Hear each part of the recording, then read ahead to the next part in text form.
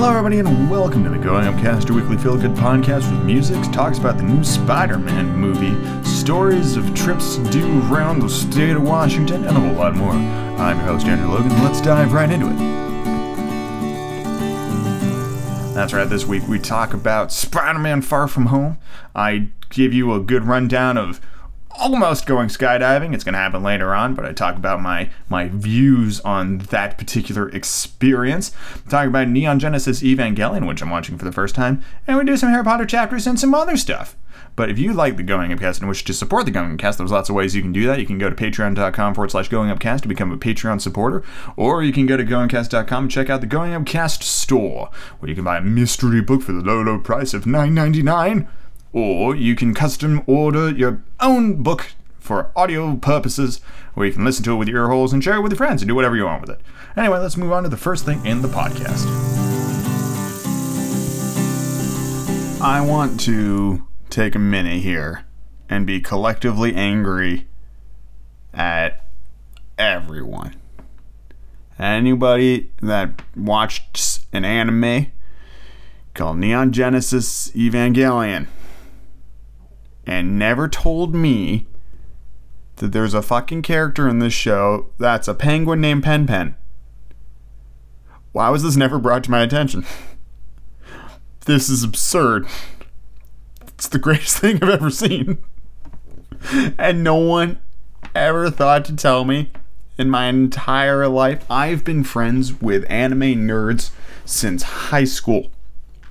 And no one thought to mention that there was a penguin in Neon Genesis Evangelion named Pen Pen.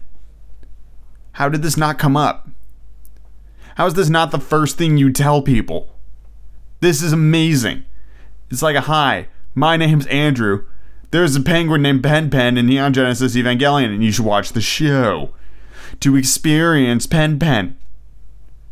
Also, it's been a while since the show's made me laugh. Well, I know the show's gonna get into some shit real fucking quick. But in the beginning, there's this bit where Shinji runs out after seeing Pen Pen, and his junk is blocked by a beer can, and she picks up the beer can to take a sip out of it, and there's another jar like immediately behind it, still blocking his junk. That's fucking comedy. That's good shit. I really enjoyed that. I'm also very confused by this show, but I'm hoping that it clarifies itself as I continue to watch it, because they're talking about how Shinji defended the city, but it really looked like he got his ass whooped in that first episode. So I don't know. Don't really know what's going on there. But there's the reason I'm watching Neon Genesis is, well, I've never seen it before. And I know that's why I'm talking about this. Like this is one of, as far as I'm aware, one of 3 or 4 animes that must be seen, I watched Gurren Lagann, which was wonderful. I'm now watching this. Next on the docket is Cowboy Bebop, which I never watched either. And I've seen Ghost in the Shell, the original one, and I'll be honest, while it was an intriguing concept, the overall plot for Ghost in the Shell, there wasn't much going on there that actually intrigued me as a viewer, so I didn't think it was that good. I think Neon Genesis is pretty good so far. It definitely starts pretty quickly. Doesn't waste a lot of time in telling you who people are, but that's fine. And I know there's a bunch of shit to dissect in this show, so looking forward to figuring all that stuff out. But I really just wanted to draw, because I didn't know about Pen Pen. And you know what? There's a better to decent chance that you don't know about Pen Pen. So I'm here to tell you, because no one told me, and I don't want that to happen to you. In Neon Genesis Evangelion, episode 2 of the I think it's only one season. I don't know why it says season 1. There's a character named Pen Pen, and he's a penguin. So now you have that knowledge, and we can experience this amazingness together. Let's move on to the next thing of the podcast.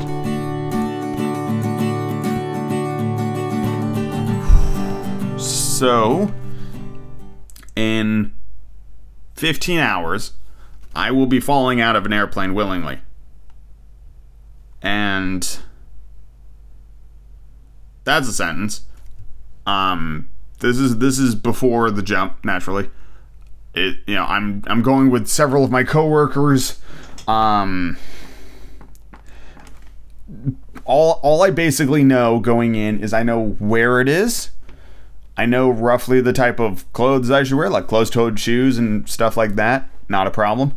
I know, depending on how high the jump is, I will be falling from anywhere between 30 seconds to a minute, which is not a lot of time at all. And I know when push comes to shove that I am capable of doing dumb shit like this. Long ago, I went cliff jumping, and my experience from that is probably pretty similar to what I'm experiencing now, where the build up to the event is the worst bit, and then when push comes to shove and it's time for me to act, I anticipate being able to fall or leap or whatever you need to do to get out of that plane without difficulty. I believe the countdown for me will be unnecessary. And I highly anticipate arriving at the door, having the tandem dude tied to my back, and then just me fucking shoving off. And like, here we go. Let's go.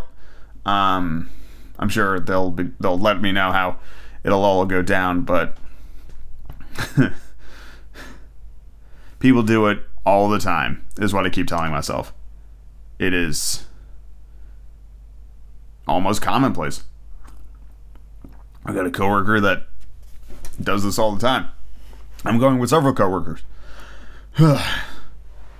But it's very new.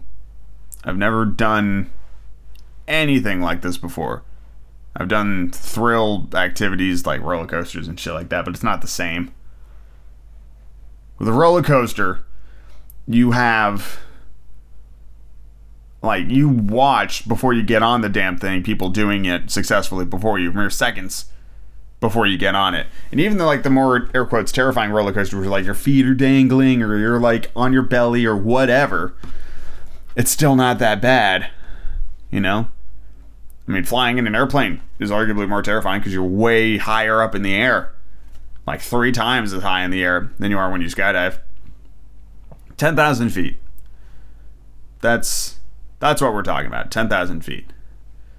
Knock 6,000 feet off Mount Rainier and that's what you're looking at. It's not that bad, surely. I mean, the bit I'm really looking forward to is the parachuting back down to Earth. Because when you're free falling, I can't imagine there's a lot of time to appreciate what you're seeing.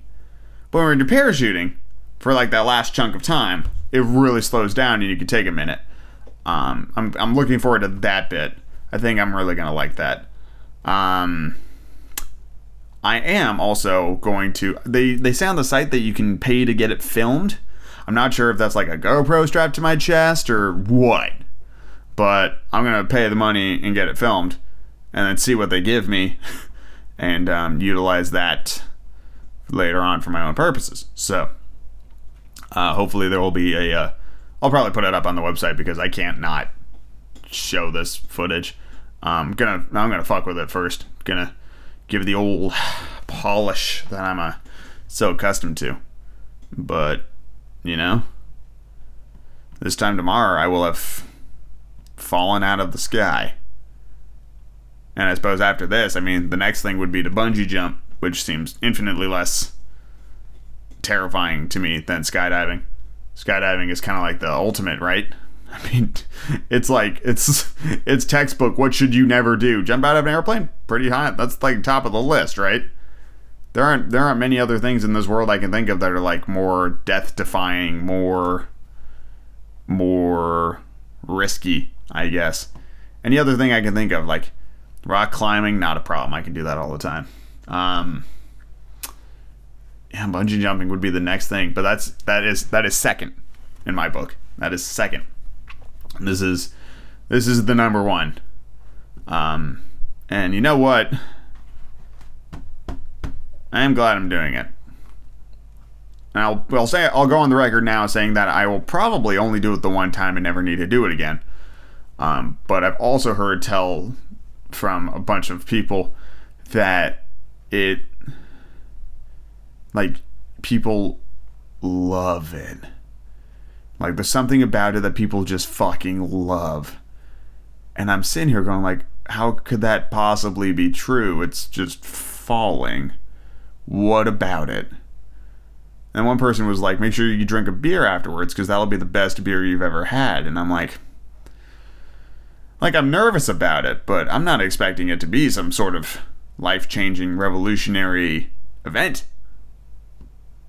But who knows? You're going to find out pretty much right now if it's life-changing or not. So, you know what?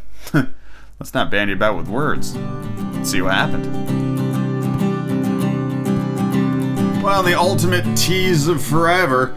My skydiving classes keeps getting canceled because of the weather, which I guess makes a certain amount of sense given where I live, Pacific Northwest. It's cloudy and rainy a lot of the time, and for some reason they don't like to jump when it's cloudy and rainy. So I'm like, kind of at the whims of the weather basically for this, and like the foreseeable forecast for the future is just like clouds and rain, and I'm like, god damn it, I just need like one nice day that also coincides with like a day off where I can do it. So I have not jumped yet. The current plan is to jump on the 20th of this month. Hopefully. I was gonna do it on the 13th, but I've got a party on the 13th, so I can't do it then. I could try to do it the 14th, I guess, the following day. That might work as well, but it's just kind of like, oh my god, it's super irritating. People keep asking, and it's like, are you scared? Are you like, how are you gonna handle it? And right now, I'm like, the primary emotion surrounding skydiving is frustration, and I'm just like, I just want to do it now. Now it's just kind of like, before it was like, oh, I don't know what it's gonna be like, but now that it's been canceled like 3 times because of the weather, and it's just like, fuck, just let me jump out of a fucking plane. So I don't know, now it's just gonna be like, when I jump out of that plane, it's gonna be like with frustration. I'm just like, yeah, fine, fucking did it, screw you, weather. So it's not anyone's fault, it's the weather's fault.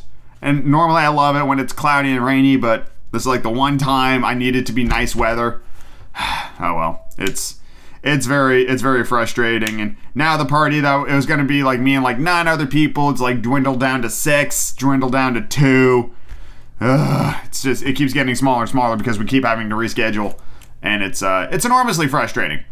Oh well. So yeah, skydiving is on hold until the weather clears. At which point, believe me, you'll know. You'll know when I jump, but it won't be anytime soon, sadly. So it's all for nothing. Anyway, let's move on to the next thing in the podcast. Another week, another fantastic batch of Harry Potter chapters. This week we have chapter 7, The Will of Albus Dumbledore, chapter 8, The Wedding, and chapter 9, A Place to Hide. Chapter 8 is my all-time favorite chapter in any of the Harry Potter books. So let us listen to a highlight pulled straight out of chapter 8. A hum of excited chatter grew louder and louder, drowning out the sound of bees as the crowd approached the tent. In the middle of all this nonsense of Voldemort like threatening the entire populace, this is a really stupid fucking thing to do. But that's just me.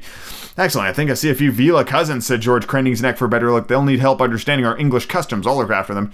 Not so fast, your holiness, said Fred, darting past the gaggle of middle-aged witches heading the procession. He said, here, permits moi, I don't fucking speak French, to assister vous, there you go, fuck you, to a pair of pretty French girls who giggled and allowed him to escort them inside.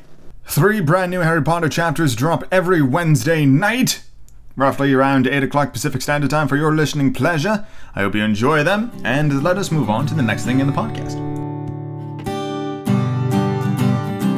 So this past weekend, I was able to check 2 things off of my list of things I wanted to do.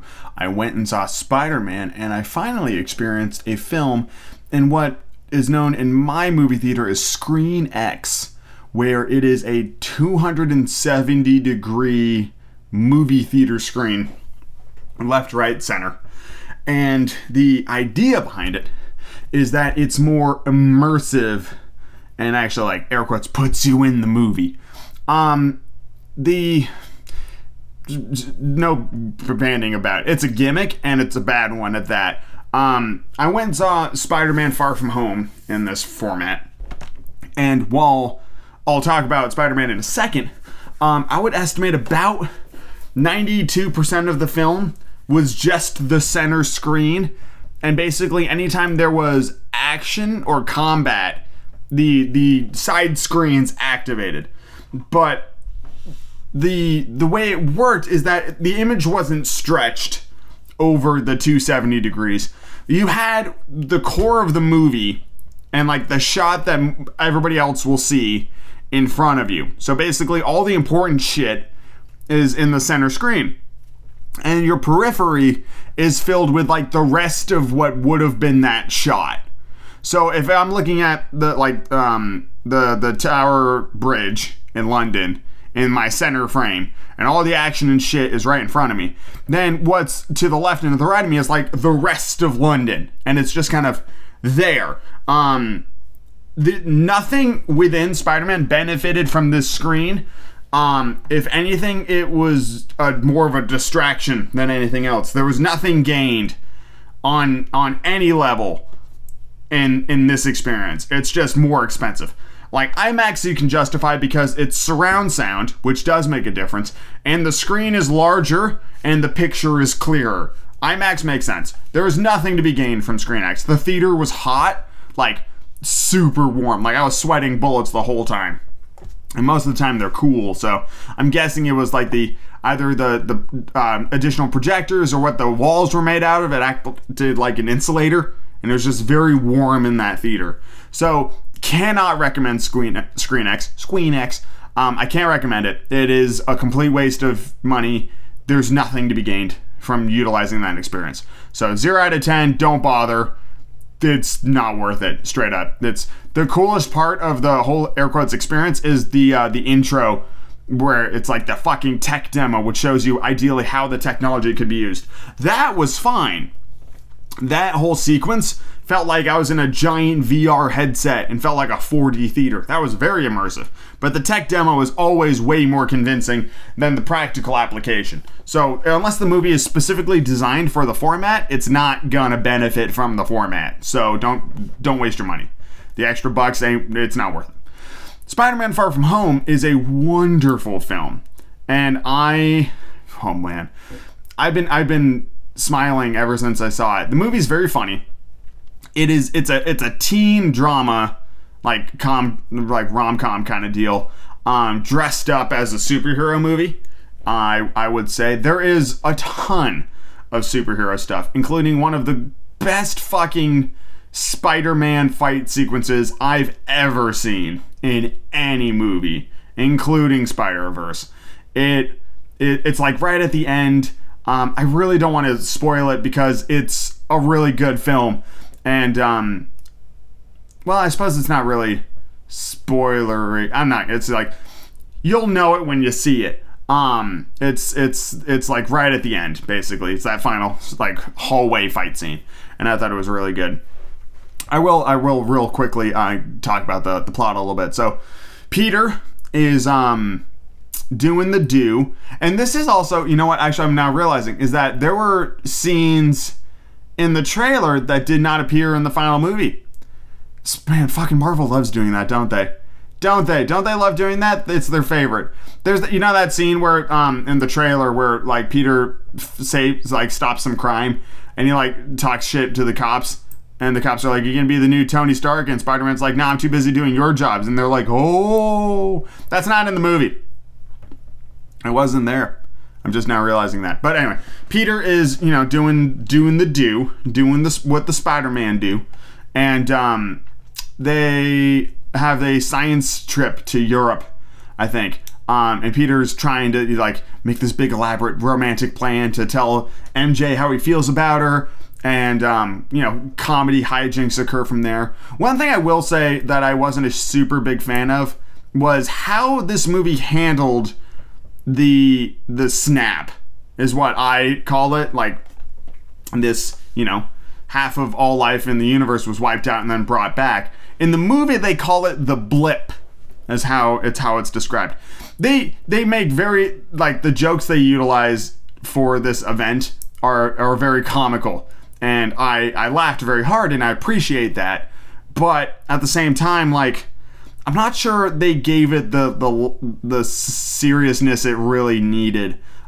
I can get it because it's like, that's all Endgame was like fucking dealing with that shit.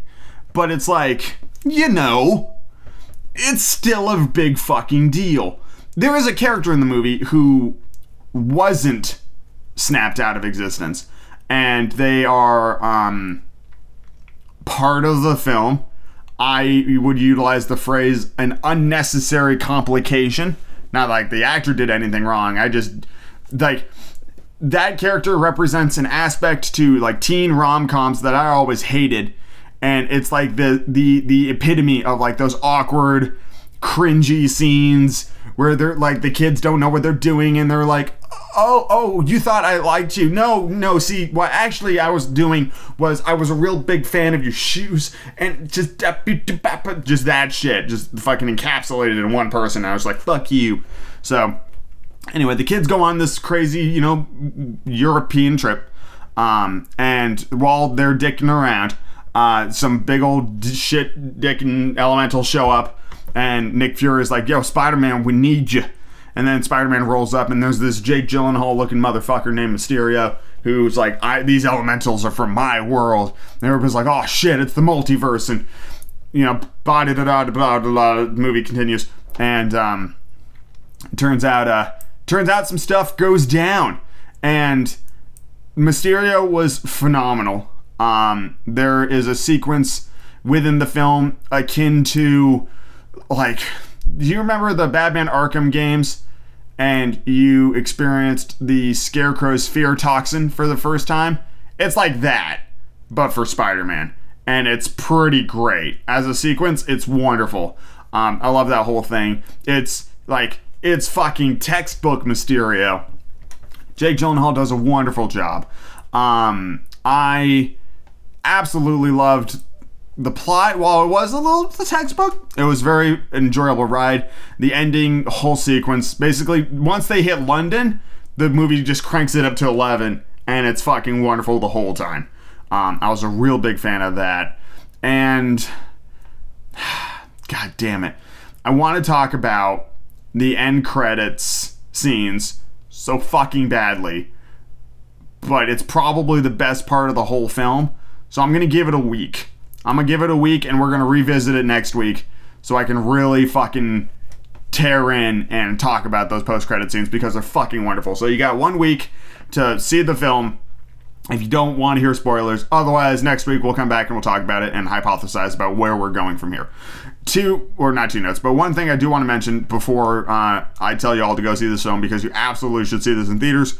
100% will benefit from the big screen. Go check it out. It's a wonderful film. Probably the best. It's the best live action Spider-Man. It's better than Homecoming. I loved it. But it is important to know that this film marks the end of the Infinity Saga of the MCU. This is not the beginning of the next arc in the Marvel world. Like, there's a lot of movies being talked about. Most of them are vaguely confirmed, but we don't have a release date. We don't know what's coming next. We have no idea where Marvel's going with this. And next week we'll be even more confused when I tell you about what the post-credit scenes were. So while this movie may act as a bridge between what just happened and what's going to happen, it's important to know that this is the official end of what we've seen. From Iron Man in 2008 to Spider-Man Far From Home in 2019, that's the Infinity Saga. So it's all over now, officially. And it's a wonderful film. It's not a perfect film, but it did what Shazam did. It has me wondering where they're going next, and it's been a long time since I felt that way about a movie. So I'm very excited to see what happens next. But we'll save the rest of it for next week, and let's move on to the next thing in the podcast. This week for Songs of the Week, we have a cover and a theme song that I want to talk about. The cover, naturally, comes to us from my own lips and throat and fingers. And it's I Will Follow You Into the Dark, done by Death Cab for Cutie, released June 26th, 2006, off of the album Plans. This is a very good song. It's a nice and slow and emotional. And I first heard it on an episode of Scrubs. So let's take a listen to my little cover of it. Love of mine, someday you will die, but I'll be close behind. I'll follow you into the dark, the blinding light, with tunnels to gates of wide. Just our hands clasped so tight, waiting for the hint of a spark. If heaven and hell decide that they both are satisfied, illuminate the nose on their vacancy sides. If there's no one beside you when your soul embarks, then I'll follow you into the dark. The next thing I want to talk about should be of no surprise if you've listened to the rest of this episode, and that is the theme song, A Cruel Angel's Thesis. It's just the opening theme song for the 1995 television anime series Neon Genesis Evangelion, originally performed by Yoko Takahashi. And it's pretty good. It's a pretty good song. It's up there on the GoingCast.com playlist, which you can find on Spotify. And if you have a song that you would like to suggest for a song of the week, feel free to email me at goingcast@gmail.com or using the contact page at goingcast.com, and we'll throw it right up there in the podcast. Speaking of which, let's move on to the next thing. So recently, I finally finished playing Blood and Truth, which is the PlayStation VR game that I was playing for a little while there, where you're a London gangster. This dude kind of kills your whole family and goes after your company, and you basically have to run and shoot and kill all of his little workers. And then you eventually find him on a plane, and he's just sitting there in a chair. And I don't know how long that scene's supposed to go on, because he's like sitting right there in the chair, and he goes, well, because I shot him. And he was just dead, and then the plane exploded, and that's the end of the game. And I was just kind of like, that seemed fairly anticlimactic, but I guess it makes sense, you know? It's kind of however long you want that interaction to last is how long it's going to last, and then you can just pop him, and then he's dead, and that's it, game over. But the game really kind of shines for me when your dude kind of goes on rails. He starts like running on his own, and it's basically just a like a point and shoot kind of situation, a rail shooter, and you're just running through these buildings and you're crashing through windows, and you have to put your guns in the holsters to grab onto ledges to pull yourself up and whip your guns back out and reload and just keep running as the building is exploding and doing all kinds of crazy stuff like that. It's pretty fun. When the tracking works, it's a ton of fun. It did fail on me a couple of times, but that's just kind of the nature of the system. And there were a couple of sequences where there was like no place to duck and hide to regen health. So if the tracking fails and you can't duck and hide, you die a lot, and it can get a little frustrating. So, you know, definitely had some good parts and some bad parts. But the overall game lasted about 3 to 4 hours, I would estimate. Definitely a lot of fun, and probably the most fleshed out VR game I've played so far. The other game that I've been playing a lot is one that I'm not sure I'm going to be able to finish, which is Trover Saves the Universe.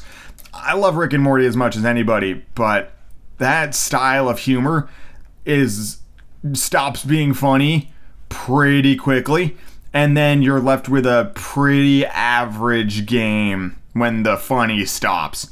Because the problem is that the beauty of the Rick and Morty style of humor is that it's just Justin Roiland kind of improving and vamping and doing that like whole style of like, oh geez, Rick, Morty, we gotta go over here, Morty. We really need to get inside this door. We gotta turn the knob, Morty.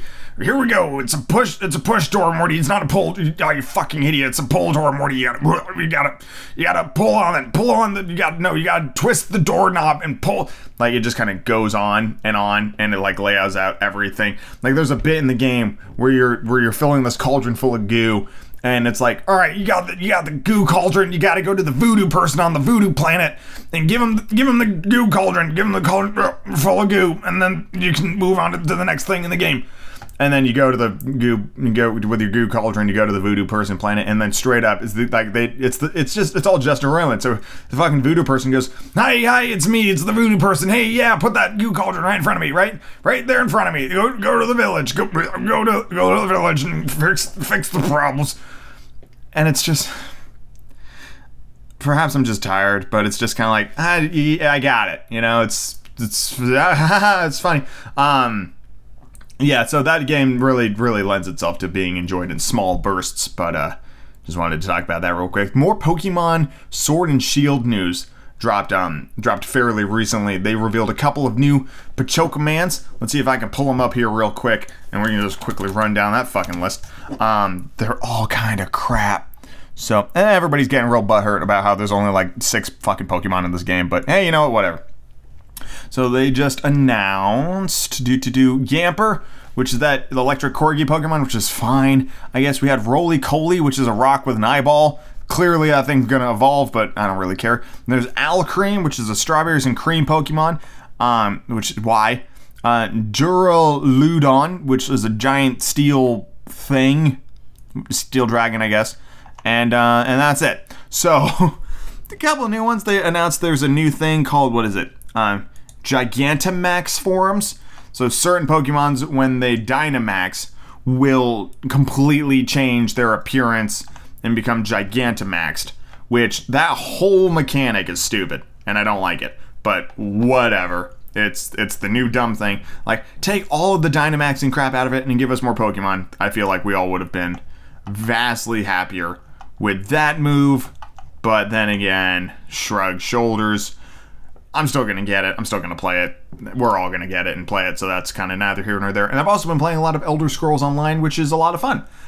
It's Elder Scrolls. I mean, you got your quests, you got your big threats, you can dick around and make iron daggers into the ground, and what I really enjoy about that game is the more you use a weapon or a skill, the better you get at that. Like, the more I use a bow, the stronger my bows get, and the more skills I have related to that item, which makes a lot of sense. You once you figure out how you want to play the game, your skills and abilities really kind of increase in effectiveness the more you use it, which I think is a really smart way of doing it, which basically means you can structure your character to use any weapon, use any skills, however you want.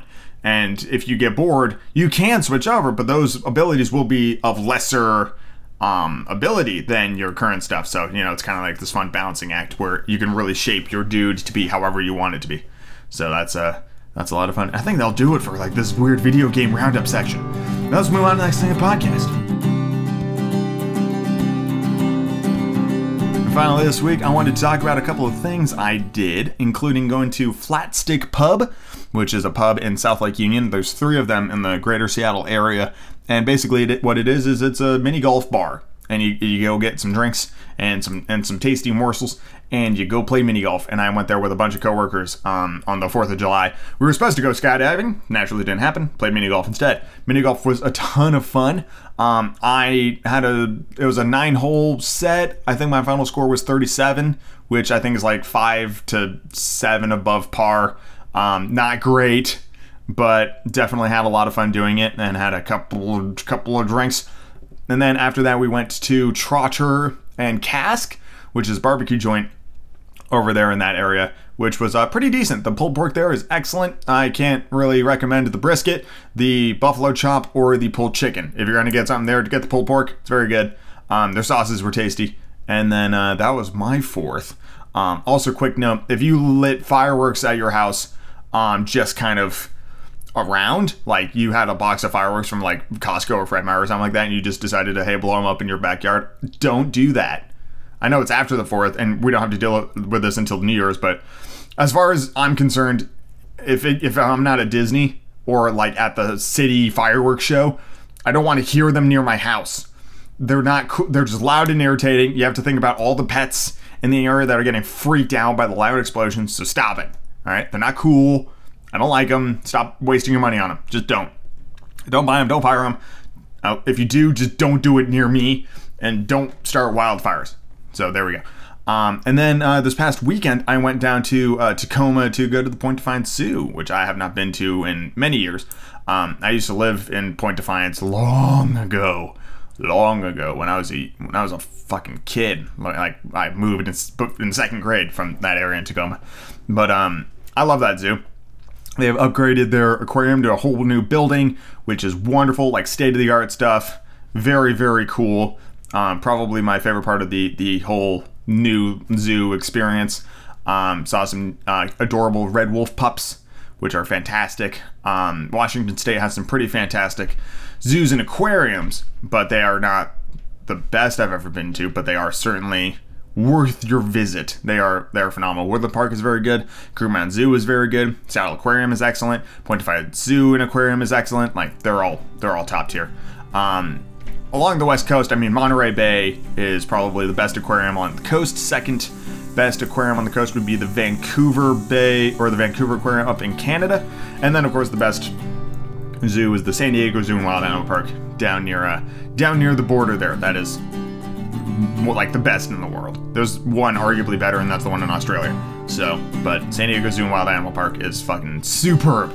So there you go. But yeah, I had a ton of fun hanging out with my friends at the zoo and at mini golf. It was an absolute blast, and I would recommend you check out those places, just like I recommend you listen to tomorrow night's Harry Potter chapters and next week's episode of the Going Upcast. I know there wasn't an episode last week, but straight up, just there wasn't anything to talk about last week.